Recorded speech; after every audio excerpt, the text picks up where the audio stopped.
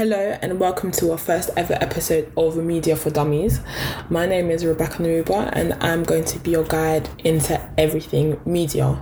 So as this is our first episode, I thought let me start off with something like nothing too stressful, So we're going to be learning about a doll, specifically the Bobo Doll experiment.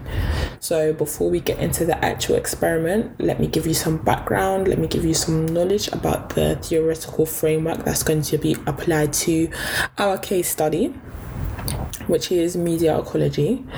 So media ecology is the theory that we're going to use to understand and analyze the Bobo Doll experiment.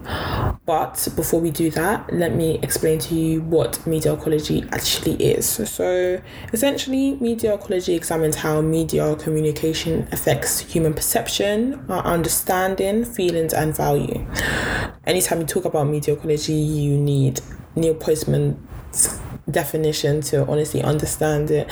Neil Postman, he is literally the media theorist who created this theory.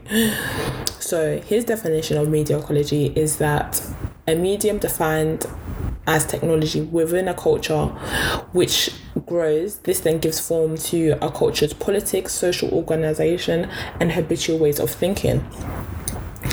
So now that we're on the topic of politics itself, I've always found it to be a dirty game. I've always thought that it really does bring out the best and the worst in people. So I feel like it really shows people's perceptions, their opinions and their views. And obviously it's different for people from different backgrounds, communities and social statuses. But whilst we're on the topic of politics, a way that we can use media ecology to be applied in real life is with the 60s. The 60s was an era of racial tensions with the fight for civil rights, an era of fashion, new dance crazes, and of course the summer of love. So during the 60s, it was the time of the first ever televised presidential debate with President John F. Kennedy and Richard Nixon. So, as you know, we've always been told impressions, they leave, honestly, a lasting effect on people. So, the two-step flow theory, it can be easily applied to the debate. The two-step flow theory is a communication theory in which the majority of people's opinions are influenced by opinion leaders and public figures, which, when you think about it, relates a lot to our society now with influencer culture and cancel culture. It shows how media has influenced each generation in different capacities, because comparing media now to comparing media to the 60s is a whole different ballgame. So as I said, the debate was televised for the first time ever. So when you're seeing your essentially one of your future presidents, you're expecting to be wowed, you're expecting to see, the people's champion. So it showed a young, bright and intelligent JFK versus the very traditional Nixon. So as well as being broadcasted from the television, it was also broadcasted from the radio. Now remember this, because two different forms of communications that was used to broadcast the debate left viewers with split opinions. So when you're listening on the radio to Nixon making his argument with his policies, most of them agreed with him. Now, when you're watching it on the TV, that's a whole different story, because before they went on air, they were asked, would you like to wear makeup? JFK, the young, as I said, bright individual, said no, he doesn't need it. This was not the same for Nixon. Now, because JFK refused, Nixon also said no. And I'm guessing the lighting and, the pressure and the stress, when he appeared on camera, he did not look like a presidential candidate. When the audience for the first time ever seen a presidential debate, they expect, a formal, put together, professional candidate. So, because of the two forms of communication, the audience did have split opinions, but when the debate was released in newspapers and other forms of communication, and they saw the picture of Nixon. This eventually, sadly, led to his downfall, and he did lose the debate.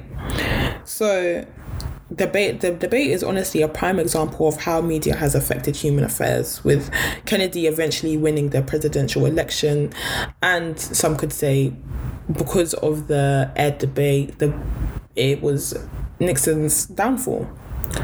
So, now that you have a bit of background of what media ecology is and how it's been applied in our society, we will be moving on to the 1961 Bobo Doll experiment. This experiment was conducted by Albert Bandura, and the study was conducted between children and adults, so the adults being the model, to examine social and emotional behaviour patterns. So let me explain. So the experiment was conducted in 3 stages.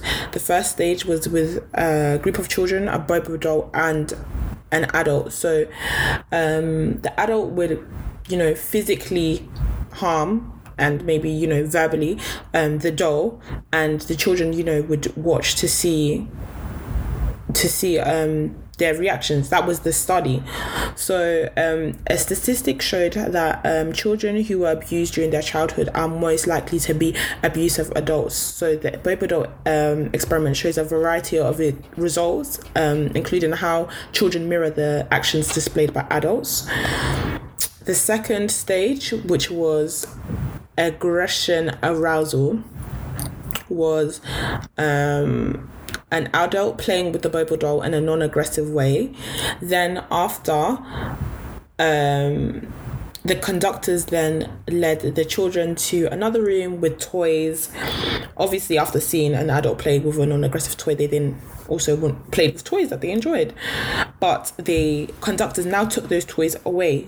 So the aim of the experiment would be to see how the children would react. Would they copy the adults' reactions before of being abusive, or would they not? So the last but not least stage was delayed imitation. So children were taken into a room with non-aggressive and aggressive toys. The conductors saw how the children who saw the adults being physically and verbally aggressive to the doll copied the actions, and some even used aggressive toys to take out their anger on the doll, compared to the children who witnessed the adult not displaying the violent behavior and they didn't interact with the doll, proving the theory of children that grow up in a abusive household are most likely to be abusive adults. This same experiment was carried out in 1963, so 2 years later, but with different objectives and different outcomes. So